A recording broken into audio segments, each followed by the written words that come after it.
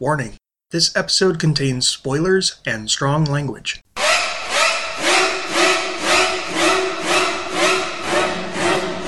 If it's something that's really well done the first time, it's not broken, stop trying to smash it. I'm always intrigued to see what it is that people are going to do with something that's already been done before. I hate remakes. I love remakes. Welcome everybody to our very first episode of I Hate/Love Remakes. In today's episode, we're going to be discussing the 1960 film Psycho and its 1998 remake of the same name. Joining me, as always, is Evie. I have a big cup of coffee. Also joining us is a very special guest. She's the co-host of the Made of Fail podcast, our parent podcast. Everybody please welcome Dana. Your parent podcast? Yes. As long as I didn't have to, shoot you out of my vagina, I think I'm good with that. I wouldn't have objected to that. Okay, I'm leaving. You're never getting me back. Good night. You already broke her, yes. 10 seconds in. You broke her. Well done, Noel. I know Evie desperately wanted to be the first one to do that. You know what? As long as I'm here, that's all I need. Yeah, well anyways, Dana, we almost didn't have you because you had some computer problems. I had a complete and utter hardware failure of my hard drive, and I'm really pissed off about it because I lost all my porn. Every fucking gig of it. Wow. I don't know how family friendly you wanted to make this podcast, but it's just down the drain now. Well, we kind of figured out when we were going to have you on. Yeah. I like how I'm the NC-17 and You're the explicit part of the podcast. Oh, I'm explicit, baby. Now, you are known for being very passionate in your views when it comes to remakes. Oh, yeah. Go ahead and tell us about what are your feelings about remakes in general. Here's the thing. I feel that cinema is a work of art, and once it's done, it's done. I don't like it when it's constantly tampered with, George Lucas. I don't like it when people take something that's been done and I just don't see the point in redoing it or reinterpreting it because it's almost disrespectful in a way. I don't like the idea of remakes because it's well, the guy who came up with it, yeah, I guess that was good, but I can totally do it better. And it just smacks of egotism to me. And that is so not Hollywood. Well, yeah, I know, right? It's disrespectful, it's egotistical, it just doesn't make any sense to me. It's like, how many times can you paint the Mona Lisa? I'm not comparing cinema to fine art, but in some cases it can be. I mean, I remember there was a rumor going around they were going to remake It's a Wonderful Life, and I just shit myself. I was like, there's no way. Some movies, especially the older ones, they were specific to their time, and especially Psycho. The attitudes in that movie were very specific to the early 60s. And that's definitely something we'll be getting into. Yeah. I don't understand the point of updating for a modern audience, because it's kind of insulting to the audience. It's like, you're too stupid to go off and understand, the subtleties of what... You're never going to get anybody to appreciate older movies. They're all like, oh yeah, well this will drum up interest in the older movies. No, it won't. It'll just make people, think, oh, Nightmare on Elm Street, well, that sucked. And it's like, no... Well, okay, the sequels, but that's beside the point. But it's just somebody created something, and to just redo it because you don't think people are gonna get it, or you want to make it hip and edgy and modern, it's so just... I don't understand that mindset. I don't. I never will. And so I pretty much oppose all remakes flat out. In the I Hate Love remakes, I am on the side of screaming in eldritch about them. What if we're talking about remakes that are done or spearheaded by the people who made the originals? Still, I think a movie should stand on its own two legs once it's done. When you've got a piece of art and it's done, I think it's done. You don't keep tinkering with it once it's done. Like going back to George Lucas and his constant fucking with Star Wars. There's no point to that. Oh, I always wanted it to be like this. Well, yeah, but a lot of the charm of it is you worked with what you had and you made something great and outstanding and multi-generationally appreciated. You don't need to sort of touch it up. You don't. What if even if it's just basically taking a concept, but you come up with an entirely new spin on it, an entirely new way to explore it? Well, isn't that just a revision? That's just another draft of something. If you thought you could do it... Everybody improves upon their own art as they keep practicing that art, but you just go ahead and make new things, like new novels, new stories to tell. You do something new. You don't go back and say, oh, I could have done this better, so I will. You let it stand for all its warts. I mean, like I said, going back to the original Nightmare, it wasn't perfect. It has its rough edges, but it was, that's part of its charm. That's part of it. Okay, well, we should probably get into the main discussion then. And First, let's discuss the original 1960 version of Psycho. And Evie, did you want to tell us a bit about that film? Okay. Released in the summer of 1960, Psycho was directed by Alfred Hitchcock, written by Joseph Stefano, and adapted from the novel by Robert Bloch. The story begins with Marion Crane, a secretary in a real estate office, who runs off with $40,000 of a client's money. She's hoping this will pay off her boyfriend's debt so they can be together, but caught in a rainstorm, she drives off the main highway and finds herself at a nearly desolate motel run by Norman Bates and his overbearing mother. Marion soon winds up dead by mother's hand, and Norman covers up the crime, only for a detective to show up searching for the girl, followed soon after by Marion's boyfriend and sister. More blood is spilled by Mother, but in the end, Norman is arrested and it's revealed he was Mother the entire time, the result of a psychological break following her death. Hitchcock was coming off a decade of lavishly produced hits, the most recent being North by Northwest, but since the studio was uneasy with psychosexuality and violence, he produced it fast and on the cheap, with a crew largely taken from his television series, Alfred Hitchcock Presents. Early critics were mixed, jumping on the low budget and taking offense at the film's content, but that didn't stop audiences from making it the highest-grossing film of Hitchcock's career.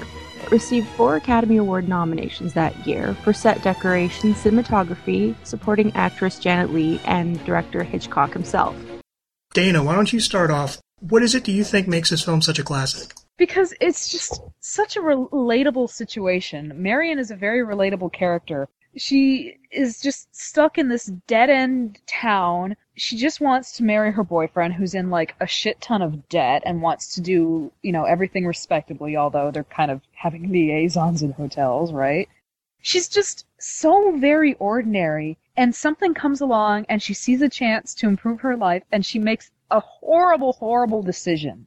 She steals the 40 grand. And she's like, I'm going to run off. And if you read the book by Robert Bloch, it really gets more into her character, where she's named Mary, not Marion, by the way. They changed that in the script for the movie. Oh, yeah, I read the book and prepped for this. Oh, I love the book. I really do. But she was just, everybody's made a really stupid decision at least once in their lives. Probably way more than once. It's just such a human thing to do. And she finds herself like, what do I do? If I go back, I'm probably going to get arrested. I can't live like, She has all these feelings swirling around inside her, and you can really read that on Janet Leigh's face and the way she reads some of the lines, especially in the scene where she's having sandwiches in the parlor with Norman. He was all like, I was born into my trap, and she's like, well, I sort of stepped into my own. And seeing Norman in such a horrible situation that he'll never get out of, it propels her to do the right thing and decide, okay, I'm going to go back. I'm going to face what I've done. She eventually makes the right choice in the end and unfortunately gets murdered, but, She pays for it. She does pay for it. She just happened to be in the wrong place at the wrong time, and a horrible thing happened to her, and could have called that karma, but she's just such a human, and I think she's incredibly relatable. And you just end up completely empathizing with her in a way that a lot of horror movies don't do with their characters nowadays. Plus, it's just brilliantly directed. The cinematography is just unfucking believably awesome. You got the whole famous shower scene, which was done in, like, how many shots was that? It was like... I thought it was like 40-something cuts. God, and it's absolutely fabulous. You see these little, like... Because they're such quick cuts. I mean, that's perfect because that's what Norman's doing, making lots of cuts. It's just genius. Although I am a little pissed off that you never see any stab wounds on her, but, they quote-unquote fix that in the remake. Yeah. Yes. Yeah. I'm not going to think about the remake. I'll start swearing in like, Abyssal or something like that. Which is something we're very much looking forward to. The story is such an everyday story. It's such a... Bad things happen to people all the time, and there's really no rhyme or reason to it. It's a sad story, if you think about it. You can pity almost everybody in it. It's a tragedy for everyone involved. It is. It's totally a tragedy. It's almost Shakespearean. And it's just all these ordinary people in just horrible circumstances. Norman just slipped a cog and, went crazy because of the shit that he went through. And he's the product of a fucked up family, if you think about it, where he was raised with his mother to be, like, completely codependent on her. I know people like that. Just went a little too far. And I think Psycho, its basic theme is just, like, what happens when people are just... What does it take for somebody to snap? Mm-hmm. how long can you deal with the same thing over and over again until it finally breaks you? Yeah. And that's why it's so pitiable. It really is a story with no happy ending. Yeah. All right, Evie, anything you want to add? My favorite thing about the original was Hitchcock kind of pulls a switch on you as the story's going along, because it's like your character is Marion, and you're going along on the story with her, and then all of a sudden she gets in the shower and she's dead, and you're just like, well, this is awkward. She's dead now. What do we do? And you're like left with Norman, and you're sort of going along on this whole. The latter part of the movie is just like him completely coming apart at the seams, and it's a really interesting thing to do because you're sort of asked to empathize with the bad guy, which it's not that the movie starts out that way, but it's where it ends up. And then there's even a further switch in view when then we suddenly cut to the boyfriend and sister. So it never lets you settle into whose story this is. Exactly. I like what you said about how it's just progressively Norman, like, falling apart, like, more and more and more. Like, the murder of Marion was like, he's done this before, it's implied. Well, that was an implication they kind of added at the end. I didn't quite like that. No, because you don't really feel like this was his first time doing this. I mean, like, the methodical way he cleaned up after Mother, it was just like, he's totally done this before. This is not his first time, at the rodeo. But watching him sort of unravel as everything just sort of, like, his, I don't want to say sanity, but to him, he's sane. He's perfectly sane to him. And that's being shattered, like the fact he's going to have to confront, Mother's dead. And this was a theme that was carried into the sequels, both in the book and the movie, that was Norman's rehabilitation and trying to get him to really understand you killed your mother and you have to come to grips with this, and to try to rid him of his split personality, which I think was really cool. I love just psychological studies of people just to see what makes them. Yeah, I mean, what I really liked was it is very psychological, and it's about the choices that people make and the consequences that follow. Marion chooses to take the money. Norman chooses to cover up the crime. Arbogast chooses to go back into the house. Lila chooses to sneak into the house. It's also about lies. Well, it's also lying to yourself, too, is what a lot of people are doing. Marion was lying to herself. Right, it's about trying to convince oneself of that your lies are true. The reality that you make around yourself and excuses for what you're doing. Norman excused what he was doing by sort of bringing Mother back to life. Like, I didn't kill her, she's alive. I didn't do it. And I love how the lies are given voice. Marion gives voice to the lies through internal monologues, and Norman gives voice to the lies through Mother. Well, you never really hear her internal monologue. You hear, like, what... Well, you hear the voices in her head that she's imagining. Yes, while she's driving in the rain, but you don't hear what she thinks about it. You hear what she thinks other people are going to think of her. Right. That whole thing, like, oh, I did see her, on the street. Better call the cops. She knows as she's driving, she's going to get caught. She has to do something. She has fucked up. And you can feel her terror. Right. And I also just, as you said, this is a meticulously made film. It is just perfectly shot. It is perfectly edited. There's just so many great little moments. Like, I don't know if you noticed, but when Norman is cleaning up the crime scene, he never checks the drawers. And then when Lila and Sam go into the room, the first thing they check are the drawers. So it's like this little psych out for the audience of, are they going to find something that he missed? It's meticulously made. I love when he's in the parlor and you can see all these birds of prey and they're always like perched, like they're ready to strike. Like you've got like, this shot. And they're staring right at Marion. Yeah. And you can see like he's sort of like posed in the lower right-hand corner and surrounding him are these talons reaching out. And they're curved not only towards us, the audience, and Marion, but you can also see like from the side, they're also curving towards Norman. So it means that the hooks are in everybody. They're in the audience, they're in Norman, they're in Marion. Everybody's caught in like the claws, in the clutches of something that's preying on them. But yeah, also what I like is just how brazenly sexual it is for a film of its time. I mean, it opens with a nooner. It opens with an afternoon hookup while she's on her lunch hour, How does that go? Afternoon delight? Yeah. Right. I mean, how many films would just open in a sweaty hotel room post-coital as she has to, head back to work and he has to leave? Even the fact that this film has the very first time they ever showed a flushing toilet on camera in an American movie. Oh, and we've seen so many flushing toilets since then. God bless you, Hitchcock. Yes. But actually, one of the things I had heard, too, about the shower scene, when he took it to the ratings board, they had told him that, there was a nipple flash. And he was just like... No, there wasn't. Well, that's the thing. It's like he didn't even bother recutting it. He was like, oh, okay, I'll take it out. Yeah, and he sent it back and didn't change a thing. Yeah, he sent it back figuring they're not going to watch it. They didn't. They passed it. And what's amazing is watching it on Blu-ray, there actually are a couple of nipple flashes.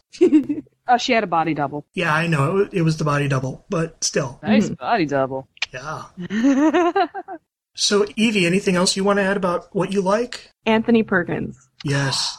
When you first meet him, I'm like, oh, sweetie, I want to give you a hug and a cookie and just, like, pat your hair. Like, and by the end, I'm like, please stay away from me. I swear to God, I have a taser and I will use it. He And reminds me of me, because he's got, like, he looks so charming and everything, but it's like he's the most nervous little, like, he's like a gerbil. Yeah. Like, even when he's first talking to Marion, and, you know, the line that completely kills me, because you can tell he kind of doesn't know how to talk to her, is when he's just like, oh, you eat like a bird, and then he says, eats like a bird is actually a fall.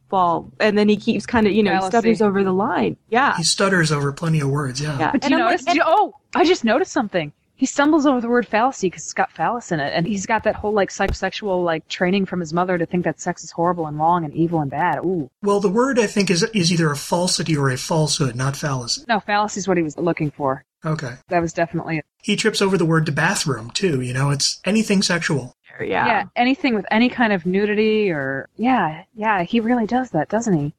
I want to know if that was in the direction or if that was Anthony Perkins' choice. According to the DVD, Perkins actually brought a lot of this stuff, like the stuttering, the eating of the candy, a lot of his mannerisms. He brought that to Hitchcock himself, which was surprising because Hitchcock is usually a director who he wants the actors to do exactly what he wants them to do, but he really liked a lot of the stuff that Perkins was bringing, so he let him do it. Well, plus Perkins was a really good choice in order to do that because he was a gay actor, and for the time, that was a really bad thing to be back in Hollywood in the 60s. To the perception of the time, there was just something kind of off about his sexuality and the way he carried himself. Well, he was used to, you know, hiding things and having to be nervous about how he acts around women, and that he was a very handsome man. He looked like such a boy next door, Yeah. but he always comes across as a boy. He always acts like he doesn't quite know what he's doing, and that's because of his mother's influence when he was growing up, and I think that really came through. And what I love is there is that sense of innocence to him. Even in the beginning when he's peeping through the peephole, there's still this kind of sense of a boy looking through a hole in a fence, looking at the forbidden curiosity. And even when he's cleaning up the crime scene, it's this sense of innocence because he's trying to protect his mother.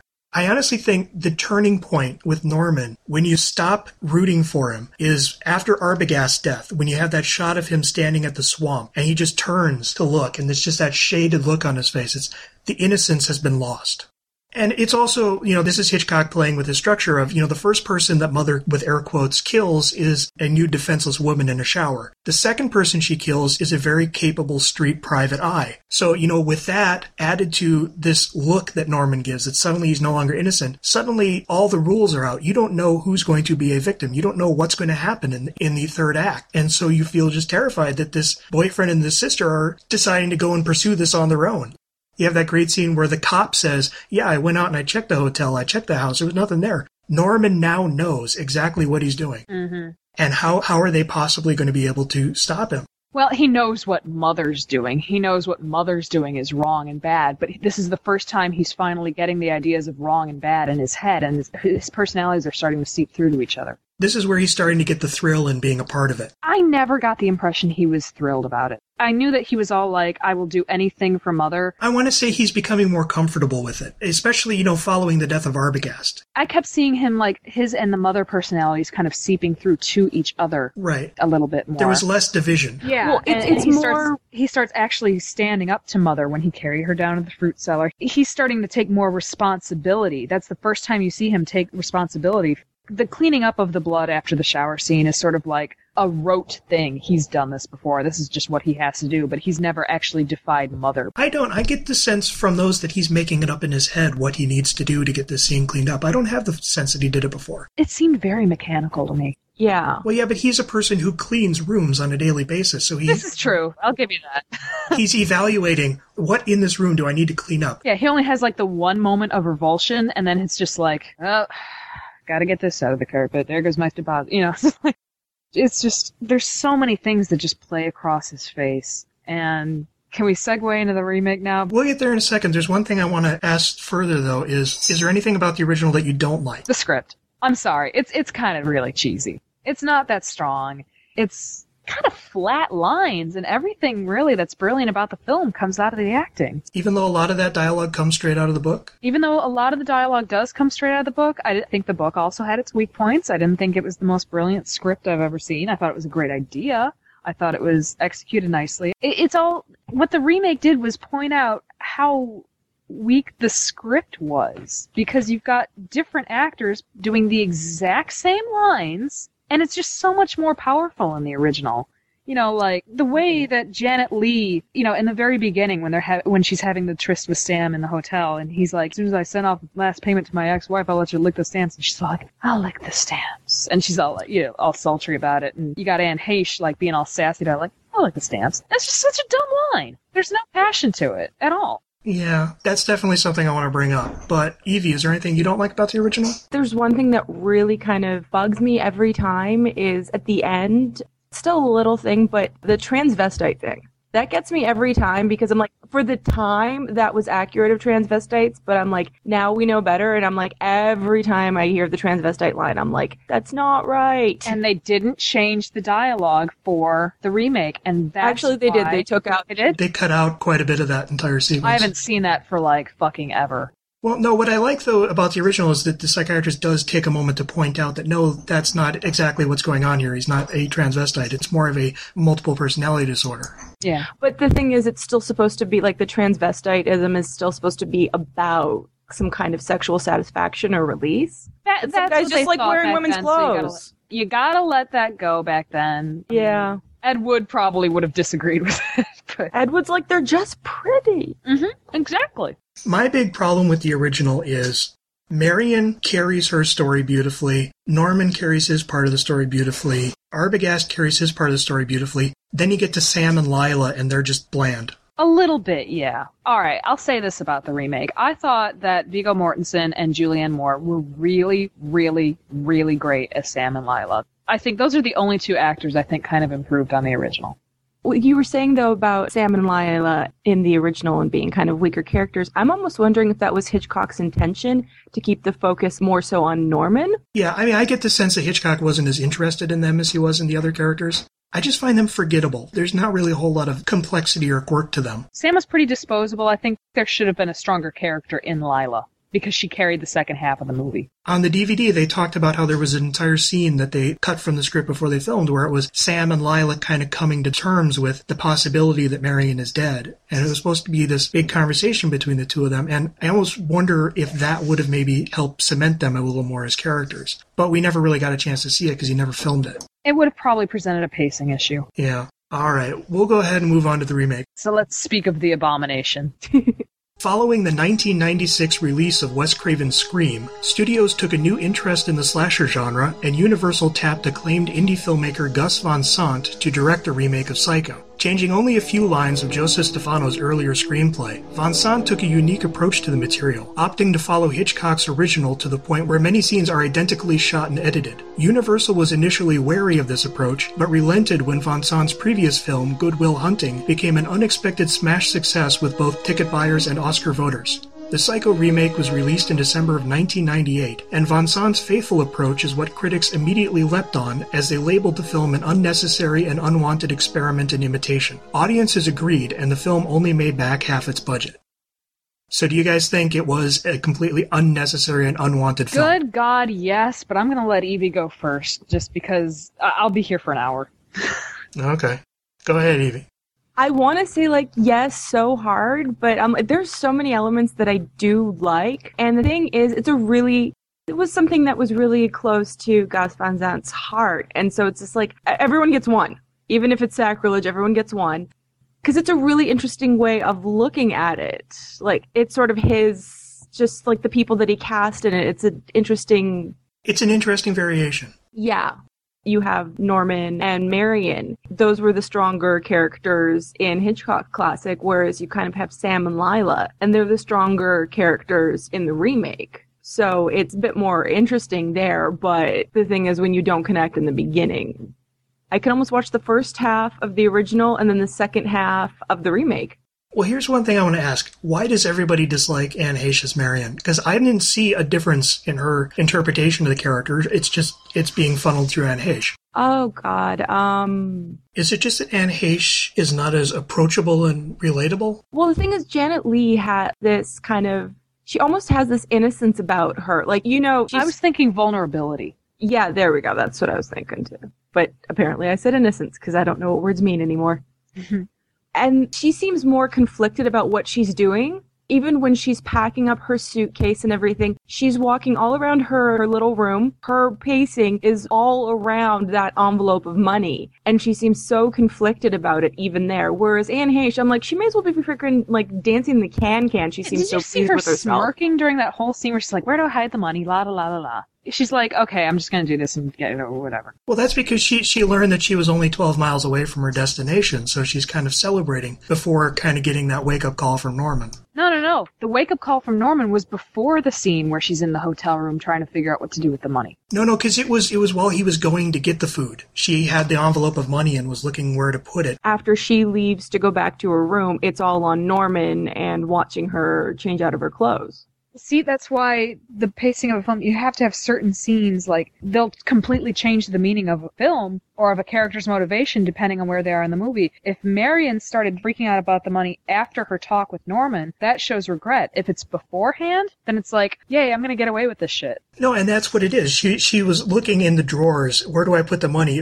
She was trying to figure out what to do with the money as she was celebrating because she had just learned from Norman she's only 12 miles away from Sam's place. Yeah, but when Hitchcock made the decision to put that scene after, it gave us a sense of like, Marion is going to do right. She's going to turn herself in. And you don't get that feeling. Right, but then why would she be hiding the money when she's going to turn herself in?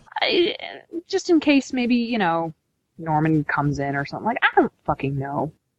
That's a good question. I don't know. We don't know her motivations. Right. But in general, I don't find her... I mean, she has the guilt. As she's driving, she gets the same voices. She has the same guilty look. She has the same doubts, the same fears. Well, then I suppose the question is it just because it's Anne Heche? Well, the thing is, with Anne Heche, Janet Leigh is just so much more subtle with her performance, whereas Anne Heche seems to wear it on her sleeve. Every emotion, it's not like a little subtlety. Like the line when you're hearing the voiceovers in the car, and that whole like even watched me count it out, and Janet Leigh gets this little hint of a smile. Well, Janet Leigh gets this weird kind of almost manic grin that's kind of almost like with the one that Norman ended on. Well, but I'll almost take that over like this big frickin' smile where she looks like the cat that ate the canary. Yeah. And I was like, what in the hell? Like, Anne Heche came across as a lot more, she's not as innocent? Not only not as innocent, but just a lot more, like... Conniving? Thank you. A little bit more conniving and, like, a little She didn't feel like someone who was going through this for the first time, spur of the moment? Yeah, it felt like, Anne Heche's acting was so much more deliberate. Like, you really feel like Janet Leigh is just sort of in this whirling...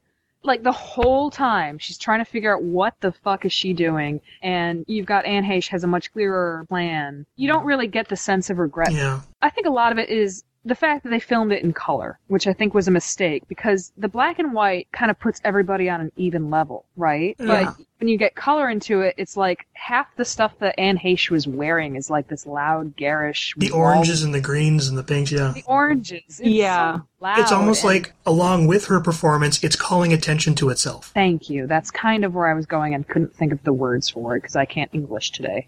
It's like she's putting a big spotlight on look at my performance? Kind of, yeah. I think it's just... Or look at me, I'm emoting. Look at me, I'm guilty. Look at me, I'm sad. Yeah. Instead of just being it. I hate it when people say how they feel. That makes me feel angry. I don't entirely have as much of a problem with her performance because I almost felt she felt a little more authentic. No. That's just me, so... Well, that's because you're wrong, Noel. It's because you're wrong. 2-1, dude. I'm the supporter of remakes. I already take that for granted I'm wrong. You know what I think it is, actually, with the two Marions, is the very first scene that we see with the original, when you have Marion and Sam talking, it's very desperate. Like, they really kind of want to be together. Oh, just need to be together. Like, like I said before, when she's so like, right. I'll lick the stamps. But forces are keeping them apart. Yeah. Like, the way that she says, I'll lick the stamps, it's so desperate just to be with him. Like, you actually believe and then they that fall she would... into each other's arms. And then when Exactly. I'm like, you believe that she would lick the stamps. Whereas in the remake, it literally feels like they're just fucking around. It's just a big joke to them. They don't even mean it. It feels a little more shrewish where she's like, I'm just kind of tired of you because you won't commit to me. And he's like, well, I got this other stuff going on, baby. Yeah, move on, baby. Yeah. And here's the problem with that. When you quote-unquote update, they did update that shot a little bit, that crane shot into the hotel room. Well, they went back to do the shot that Hitchcock originally wanted to do, but he wasn't technically able to get it done. Yeah, they got the technicalities of the shot right, but I'm saying, like, what they shot. You got Sam and Marion in bed. She's still got her bra on, and that was kind of racy for its time. So they updated it to what's racy for 1998, and you got like partial nudity and, side boob and stuff like that. But they didn't update dialogue. If Sam and Marion in 1998 are having like this torrid romance and they deliver their lines so offhandedly, the reason that it sounded desperate back in the 1960 movie was because there was a huge social stigma on unmarried people fucking like that. And it's like, we can't be together because of not only your financial situation, but, nowadays, even back in 1998, it was like, what's the problem? Get an apartment or something like that. Right, where now they want the respectability of, in front of my sister's picture, And that rang so false in the remake because that's completely untrue of the attitude of the time. Things were so much more liberal in 1998 and extremely conservative in 1960, and you just can't update the shot and not update the dialogue. Right. If you're gonna do one, you gotta match the attitude with what you're showing. It's like you're saying the script comes off as almost robotic and weird. It's like when Baz Luhrmann did Romeo and Juliet, you got the whole like modern setting. Yeah. And that was cute. It's cool to hear like, what was that? 15th century dialogue? Yeah. Yeah, coming out of modern shit. That's cool, but when you do something with generations so close together like the 1950s and the 1990s, when you have people who are alive in both decades, it's going to come across as weird. It's going to lay flat, and it's going to be jarring. It's going to pull you right out of the movie to be hearing 1960s conventions and mores out of the setting of the 90s, which is all steamy and seamy. It doesn't work. You pick one. Yeah. And one of the things was, and this was interesting listening to the commentary, was this was one of the few scenes where they intentionally blocked it and shot it differently than the original, but they kept all the words exactly the same. And I think what you're saying is very true. Yeah, the way that they were talking about what was keeping them apart. I mean, yeah, I'm glad they updated like the 40,000 to 400,000. I mean, because, why not? But it's just, you can't have... You're showing one thing and saying another. It's like showing a porno talking about like being respectable and being married in a church or whatever. It's like really like it just doesn't. It's such a lie. Yeah, no, I agree with you very much on that. And one of the other interesting things about the opening was you mentioned that they tried to increase the sexuality. There is actually no additional nudity on Marion's part. She's still wearing the bra and slip. Yeah, but he's walking around buck-ass naked. Yeah. Oh, and Thank she you, kind of Gus glances Van Zandt. down and is all like, hell yeah. Yeah, put your shoes on. Yeah. I'm like, by shoes, you mean, I'm sorry, what? By shoes, I mean me. Yeah. But a lot of people would argue any excuse to see Viggo Mortensen naked. I don't have a problem with that. Yeah, Old for me, but It's kind of funny, though, because I'm just like, oh, Gus Van Sant, thank you. Yeah, I mean, it's interesting that they said in the commentary they were trying to make a statement by having the man be the nude one and the woman still being partially clothed, but it calls attention to itself, like Marion in general. it feels wrong. It feels off. Yeah. I think maybe if her underpants weren't like the color of... What is She didn't have underpants. She was wearing a slip the whole time. The slip in the bra. No, she had a bra on. Her bra was orange. Yeah, it was the orange one in the opening that looks like that's the color you see in your retinas when the sun is burning them out eventually. And I'm just like, wow, we couldn't have just gone with white like in the original? Too obvious? It was black. It was black in the original. It was white in the opening scene. The original was black when she decided to steal the money. Just like here, it starts orange and then it turns green. Symbolism! No, just a pumpkin. And she got carved like a jack-o'-lantern. See? It's all symbolic. This was on purpose. It's orange. Yeah. And then also she's wearing a pink dress on top of orange underwear. I don't even. Who does that? And then she's wearing an orange really dress over top of colorblind green. costume designer. Yeah. All right, so why don't we go ahead and move on to the main topic that I know everyone's going to want to talk about. Why don't we go ahead and talk about Norman? Vince Vaughn was just an awful, awful, awful choice. And here's the thing, I think he gives a really good performance. He's just exactly the wrong person for it. Oh, hell yeah. He looks like a fucking molester. Yes. He looks like somebody who's going to be in a van across the street with a sign that says free candy, or like, hey, I've got a hurt puppy in the back. Why don't you lean in here and you can see him? And Yeah, there's no innocence to him at all. Yeah, it's like when you meet Anthony Perkins and he looks like this sweet boy, whereas when you meet Vince Vaughn, the first words out of my mouth would have been, do you have like your mother's well-preserved corpse in your basement? Evie, I want to see you like meet somebody and say that. I'll have a video camera standing by. I expect to hear that when you ever meet me for the first time. She met me and I'm like the creepiest person you could possibly. You are not the creepiest person. Fine.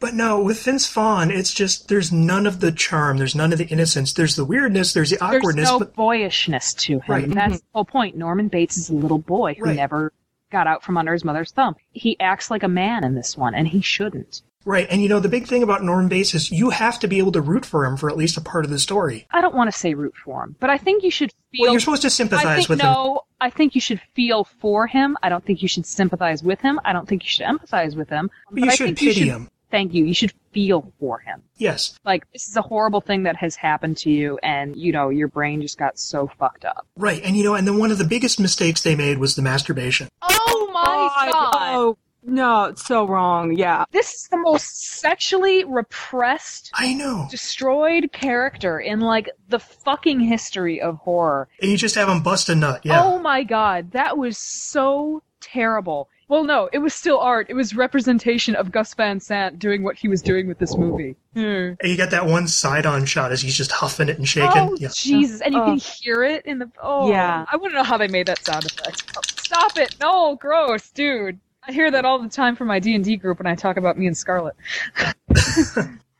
That was so unnecessary. It was so bad. Not only were you already not connecting with the character, but what is the one thing you can do to make sure that nobody will care about him whatsoever? Let's skeeve everybody. Right. Let's really skeeve everybody. Yeah. It's that moment that just said, you know what? You're not going to like Norman. You're not going to feel pity for him or anything. Because the choosing to masturbate, like I said, this choice, not just the director's choice, but just, Norman's in this movie, his choice to just sort of wank it while watching Marion get undressed. It shows some sort of deliberate grown-upness. This is a man's choice to do this. Yeah. Yeah, whereas in the original... It takes away a lot of the whole, repressed... He's not a boy anymore. Yeah, whereas in the original, it's like Norman's almost, I think, would be incapable of masturbating because he is just this little kid. Exactly. Yeah, Mother would never let him go that far. And if you read the book, there's this whole dissertation on how, Mother always said that, looking at yourself like that is dirty, and she'd whip him when he couldn't... Oh, yeah, when he was looking at himself naked in the mirror. Yeah, he couldn't even look at himself in the mirror. He couldn't even do that. That was beaten into him, that everything involving your penis is filthy and awful. Mm-hmm. And that's why he snapped so hard when his mother had a boyfriend, and so he killed her. Well, both of them. Right. So yeah, I think we can all agree that the masturbation was a complete mistake. Big time. Vince Vaughn was a mistake. I can kind of see why they wanted him, because he does kind of have that same lankiness to him, but he just doesn't have the innocence. He looks creepy. Yeah. Now, if I can just hear your guys' thoughts, as I was watching the remake, all I could think was, why didn't they have Vince Vaughn and William H. Macy swap roles? William H. Macy just looked like a hard-boiled 1950s, But he can play innocent. He can play the boyish innocent because he has those big, huge puppy dog eyes. Yeah, but he just take a moment and think about it. He just looked like the hard-boiled detective. I can't... Well, Macy is one of those actors who can look like anything. I don't know who I would have cast as Norman, to be honest with you. I can't think of anybody from 1998 who could have pulled it off. I mean, but then also just think about Vince Vaughn as Arbogast and Macy as Norman. I am, and I really, really... You just can't see it? I think he did a great job as Arbogast. I think... I don't deny that. No, I think he was very suited to the role. I think he really threw himself into the role, and I don't think he could have done that with Norman. I really just don't. I really think that it would have been a mistake because I don't think anybody could have done Arbogast better, to be honest with you. I think that was a fantastic choice for Arbogast. Evie, what do you think? You know what? If they had done that with William H. Macy, it would have been a really interesting choice. Which is something that they really, with Vince Vaughn, it's sort of just like watching Lurch lumber around. I'm like, dude, you're not Norman, you're not innocent, you're not anything. He probably could have done a decent job as Arbogast, where, William H. Macy, I'm like, that would have been interesting. Well, Macy nails any role he's in, so. Oh, definitely.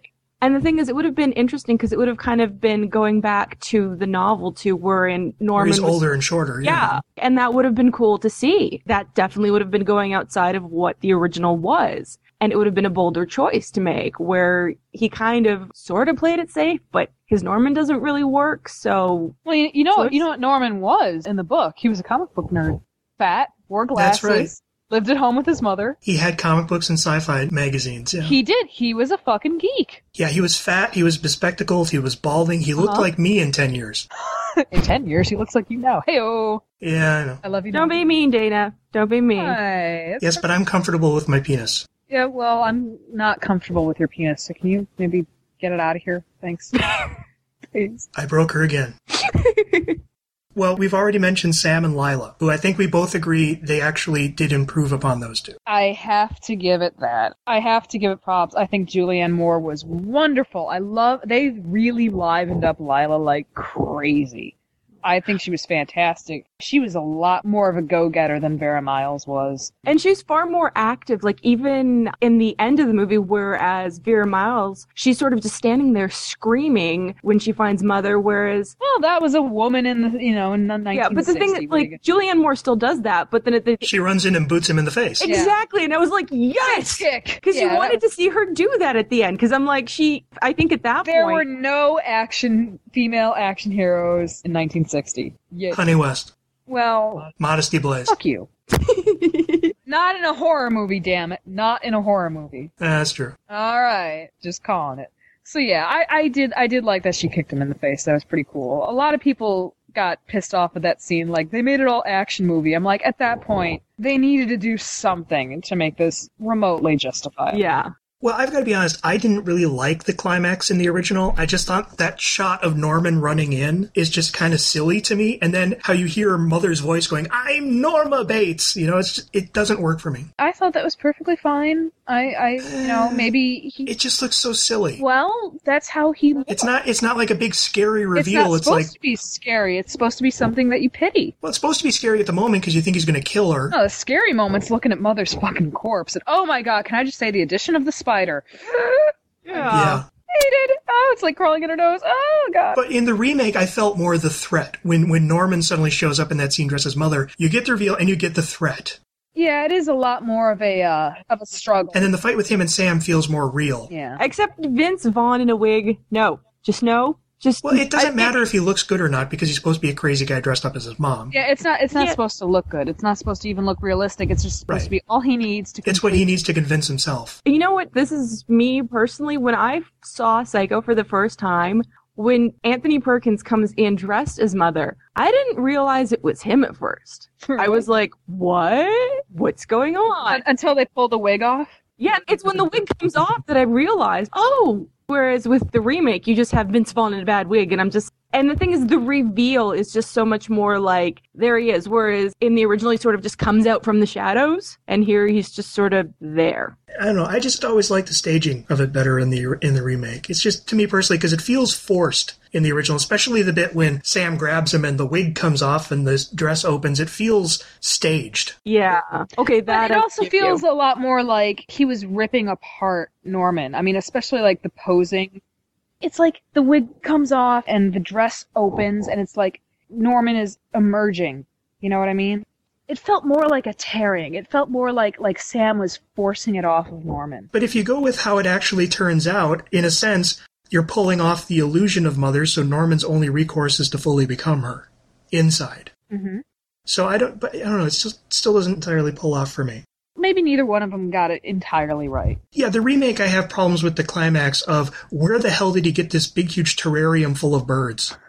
He bought them. How did he afford? Did he ship them in? Did he go out and hunt them? Did he? I like the terrarium because I'm like, oh, that's where he got all the birds. Whereas in the original, I was like, well, where the hell did he get all those birds to like stuff? But they were just kind of random birds that he probably got from neighbors who hunt and stuff. Yep. In this one, he has this entire like little zoo in his basement full of live birds. Terrarium's not the word you're looking for. It's aviary. Aviary. Thank you. You're welcome. But I mean, technically, up in his room, you do see that he has this hunting rifle and this hunting bow and arrow, which was an odd thing, but it kind of makes more sense. But how does he still have this entire chamber full of these living birds?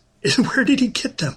Yeah, I don't even. In the fruit cellar. I don't know. You know what? I totally let that go. I was just like, yeah, no, that's where he keeps his birds because he's a crazy guy who just gets big-lipped alligator moment. And if you notice, they actually did cut one entire sequence from the original film, and that's when they meet up with the sheriff at the church, and he says, yeah, I took the boys out. We went over that hotel. We went over the house. We didn't find anything. Well, of course, they had to cut that out because nobody's going to miss that fucking room full of birds in the basement where Mother's hiding. That's true. Yeah, because they're like, yeah, no, we went over that place with a fine-tooth comb. Totally didn't go in the basement, though. We ain't found shit. And speaking of Norman's room, why does he have this giant plaster obelisk right in the middle of his bedroom? Phallus. Did you notice that? Phallus. I know, but who has a gigantic plaster obelisk right in the center of their bedroom if you're living in just as kind of off the road in the South? Who directed 2001: Space Odyssey? Come on, Noel, you're the movie buff. You should know. Well, I know it was Stanley Kubrick, but Thank what did you, that have Jesus to do with this? fucking Christ. Oh, I'm gonna get, like, angry letters for that. But what does that have to do with this? It's not like he's finding it on the moon. We're finding it in the middle of a guy's bedroom. I don't It know, fell maybe from the sky, Noel. Just let it go. a wizard did it. And also I love how when she finds the porn in the original movie, There's she no- has this oh. like shot. In the original movie, she has an unlabeled book that she opens and she has this shocked reaction to. Well, it's... Show, don't tell. Yeah, but in the original book, it was a book full of porn that she found. And in this one, when she picks up the porn magazine and was looking through it, she just has this, yeah, well, he's just a fucking guy. Like, okay. Boy. Yeah, she should have picked up, like, some hentai or something. Yes. That... It should have been, like, all incest fan. He had a shelf of the guinea pig films. Oh, God. Like, Japanese mother-son hentai stuff. Yes. Oh, dude. Oh. That would have made sense, actually. The weird shit. In this one, when Norman says a boy's best friend is his mother, you just know he's totally doing the corpse. It's just sad. Yeah. Yeah, well, he had a psychosexual fascination with his mother, if you think about it in the book. Uh-huh. That's really fucked up. And then if you've seen Psycho 4, it really was kind of really... Which I haven't yet, but I know that all that backstory was in the book, where the mother hooked up with the other guy. Oh, it's yeah. really explicit. And, in Psycho 2, the novel, which had nothing to do with Psycho 2, the film, there is a scene where he rapes a nun. The mother's superior position, and it's like the first time he's had like an orgasm from sex. He's fucking a dead. You know, he just keeps thinking mother, and that's what makes him come, and that's really fucked up. Oh, boy.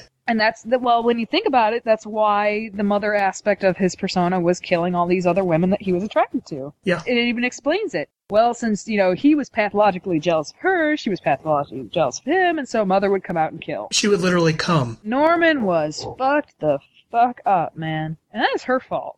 I blame the parents. Yes. Wasn't his dad dead or something? Yeah. His dad died, then she freaked out, and then she met another guy, and then he freaked out, so... Yeah, that's just sad. That's just sad, man. He just got fucked up from the way he was raised. Well, in the original book, I thought it was that the dad actually ran off on her with another woman. Entirely And that was possible, kind of yeah. the reason why she started to do this whole men are dirty, filthy animals thing. Yeah, that was definitely in the book. And she ingrained that into him, but then when she falls in love with another guy, she contradicts everything that she taught Norman. Yeah, so mother becomes a lie. The mother figure isn't the thing that he can depend on anymore, so he has to make it stop. He has to deny it. So in order to do that, he does the ultimate denial, which is killing her. Yeah. And then he's like, shouldn't have done that, retcon. Yeah. Weird. And then if I can get back to Sam and Lila for a moment, what I like about them is how they furthered the divide in that she has prepared herself for the worst. She kind of is like this is something terrible that's going on here. We got to figure out what it is. Whereas he's kind of in denial. He's kind of putting on his golly shucks, Southern swagger charm and is like, well, I mean, come on, you never know. She might be okay. She might have actually just run off. You never know. Was he doing that for himself or for her benefit? I think he was trying to convince himself. You could see that it was kind of poking through him. But Well, with Sam's old-fashioned attitude, he might have been, protecting the woman.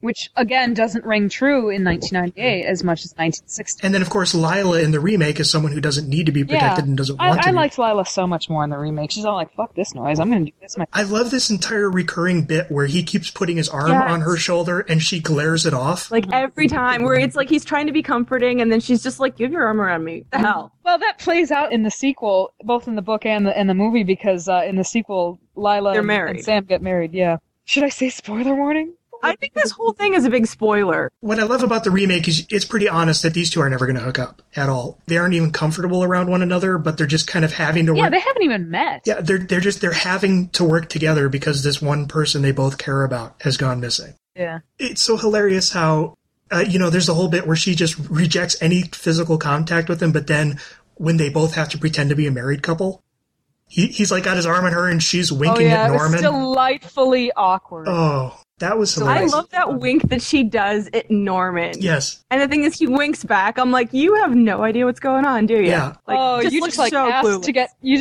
to get stabbed, lady. Yeah.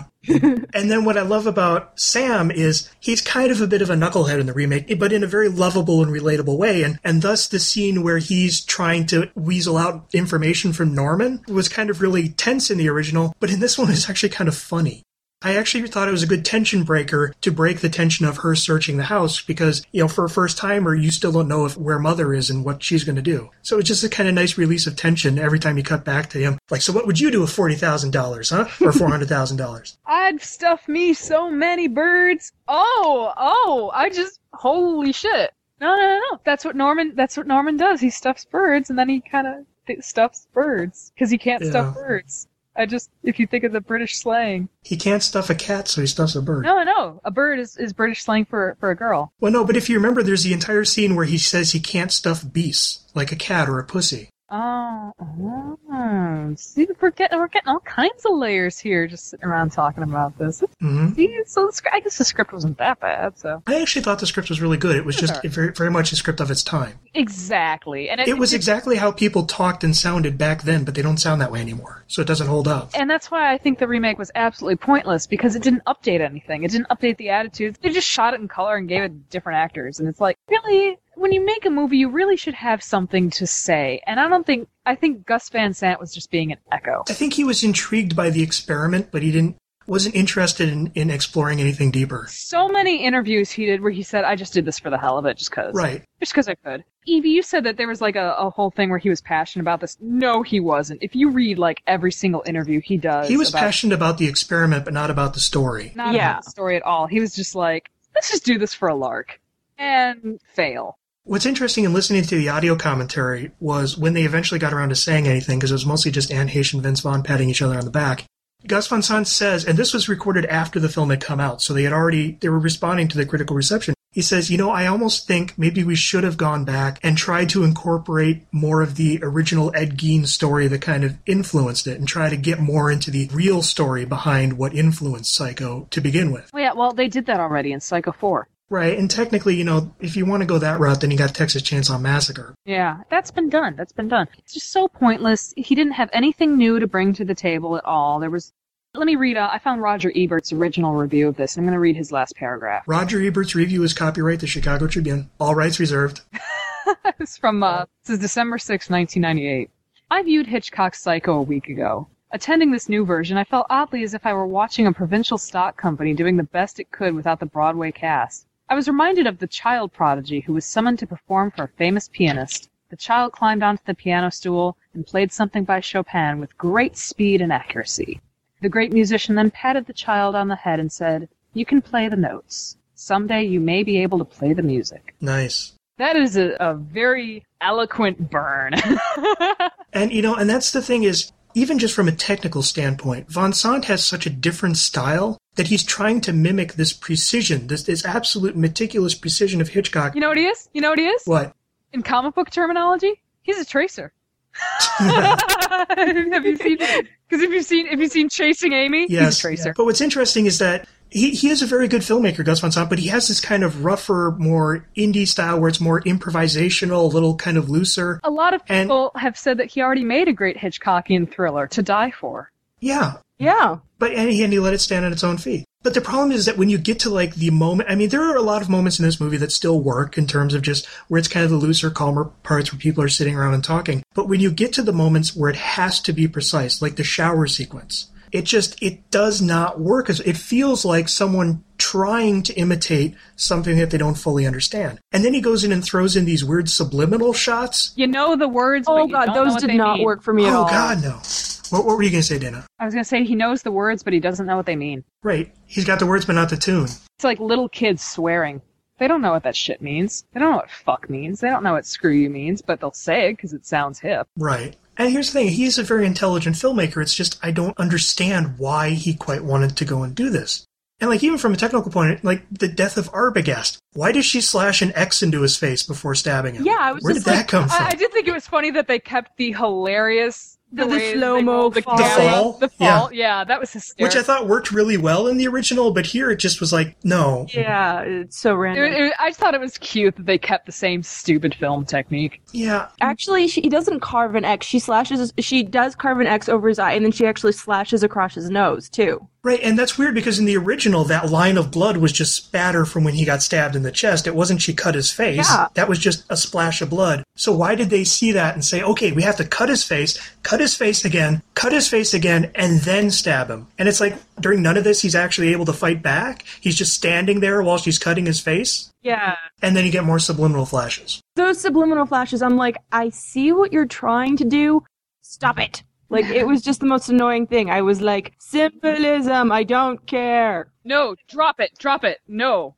You know? Yes, it's just, don't.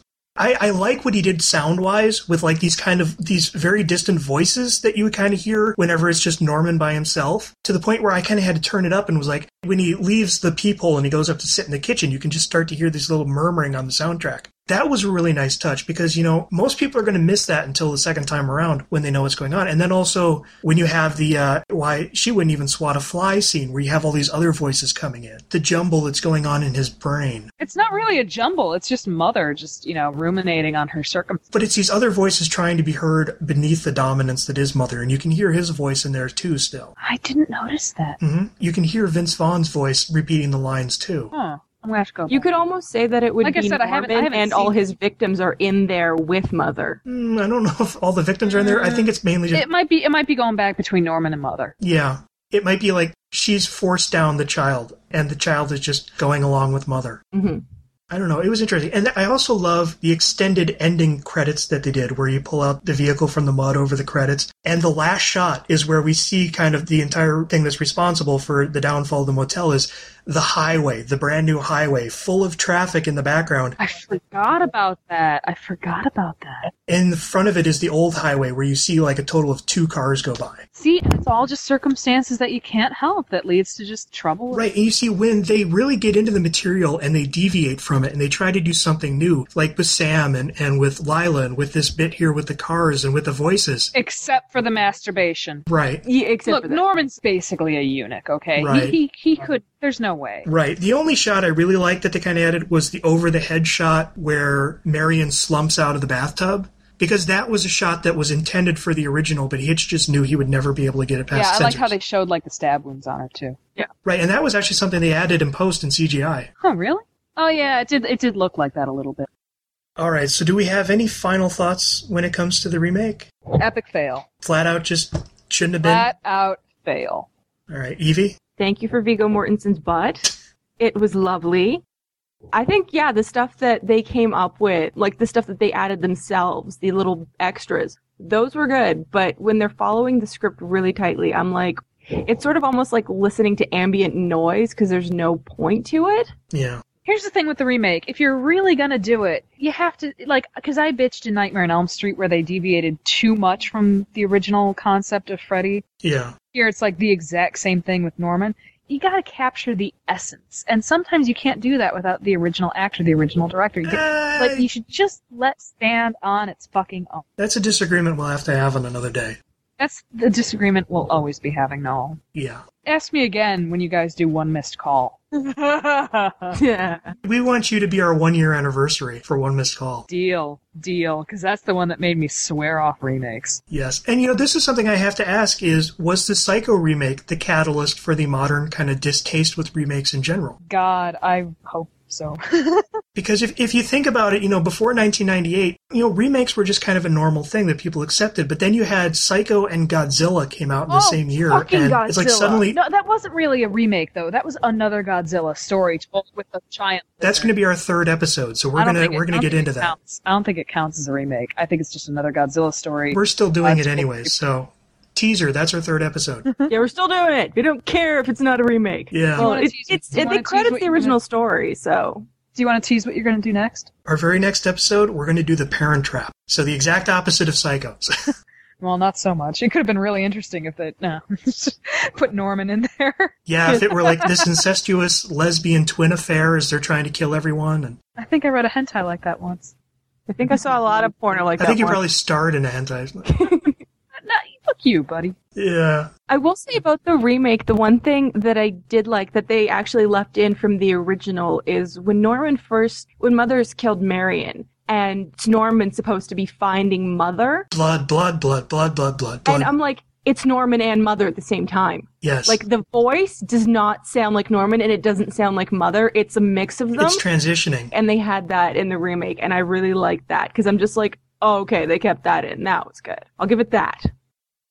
You know, personally, I can understand why they remade this film, but my problem with this film is that in trying to so closely mimic the original, if they were going to do that, then they should have gone just balls out and just completely mimic the original, set it in the 50s, don't change anything. But I don't think that would have worked either. I think the problem is they tried to have their cake and eat it too by trying to change things, by trying to keep it the same. And I think, unfortunately, it doesn't allow itself to exist as its own film, as its own version of the story. It's always going to be in the shadow of, we're just trying to imitate what this guy did. I think we all agree that this was a remake that failed. Epic fail. I don't think it was entirely epic because I still think it's a watchable movie, but they went into it wrong conceptually. They made some bad choices when it came to what do we change, what do we not. And the wardrobe. The wardrobe. Just like the characters in the movie, they made some really poor decisions and they couldn't take it back and they got slaughtered. Very well put. And I think that'll wrap us up for that. So thank you, Dana, for stopping by for our very, very first episode. It means a lot to us. That's the only way you'll get traffic. I mean, I loved being here because you're my friends.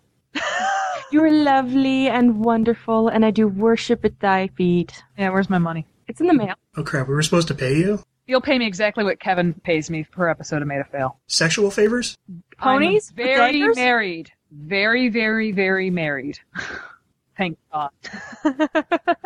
All right. Anyways, thank you all for joining us. Thank you all for listening. And we'll be back in a few weeks with our second episode, The Parent Trap. And don't forget to visit madeafail.net. And everybody visit madeafail.net.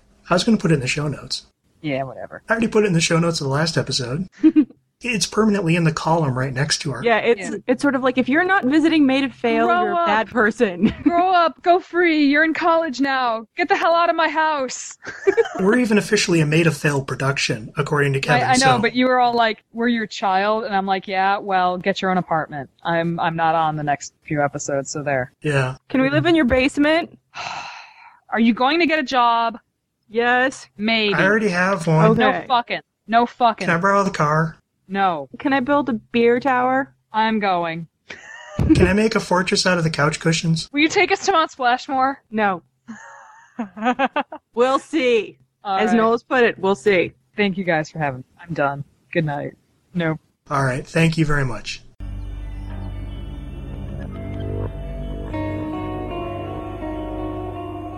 If you enjoyed this episode, please check us out at www.ihateloveremakes.com. We've left the comments sections open, so please let us know what you think about the films we've discussed. Speaking of which, I Hate/Love Remakes is in no way affiliated with the copyright holders of the films discussed. All rights are reserved and no infringement is intended. I Hate/Love Remakes is a Made of Fail production.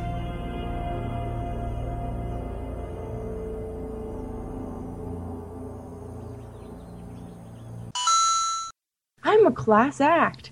Evie, if you ever heard the stuff that we've edited out of Made a Fail, we could do like 4 hours of our fuck-ups. See, now I've just got, like, in my brain, it's like the smuttiest thing ever. Do it. No, like, that's what I see as being edited out of Made of Fail. What is... No. Scarlett tried, God bless her, but Kevin kept cock-blocking me.